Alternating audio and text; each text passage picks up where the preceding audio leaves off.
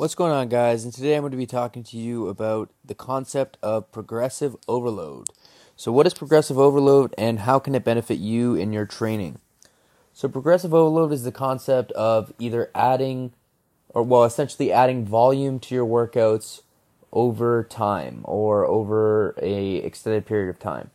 So you can do this in multiple ways. One way would be to increase the weight in the same amount of sets and reps. Another way would be to increase the amount of sets, and another way would be to increase the amount of reps with the same amount of weight.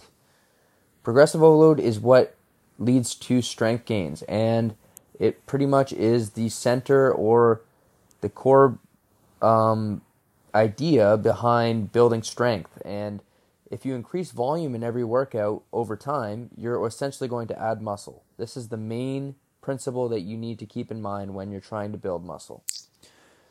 So that's the concept of progressive overload.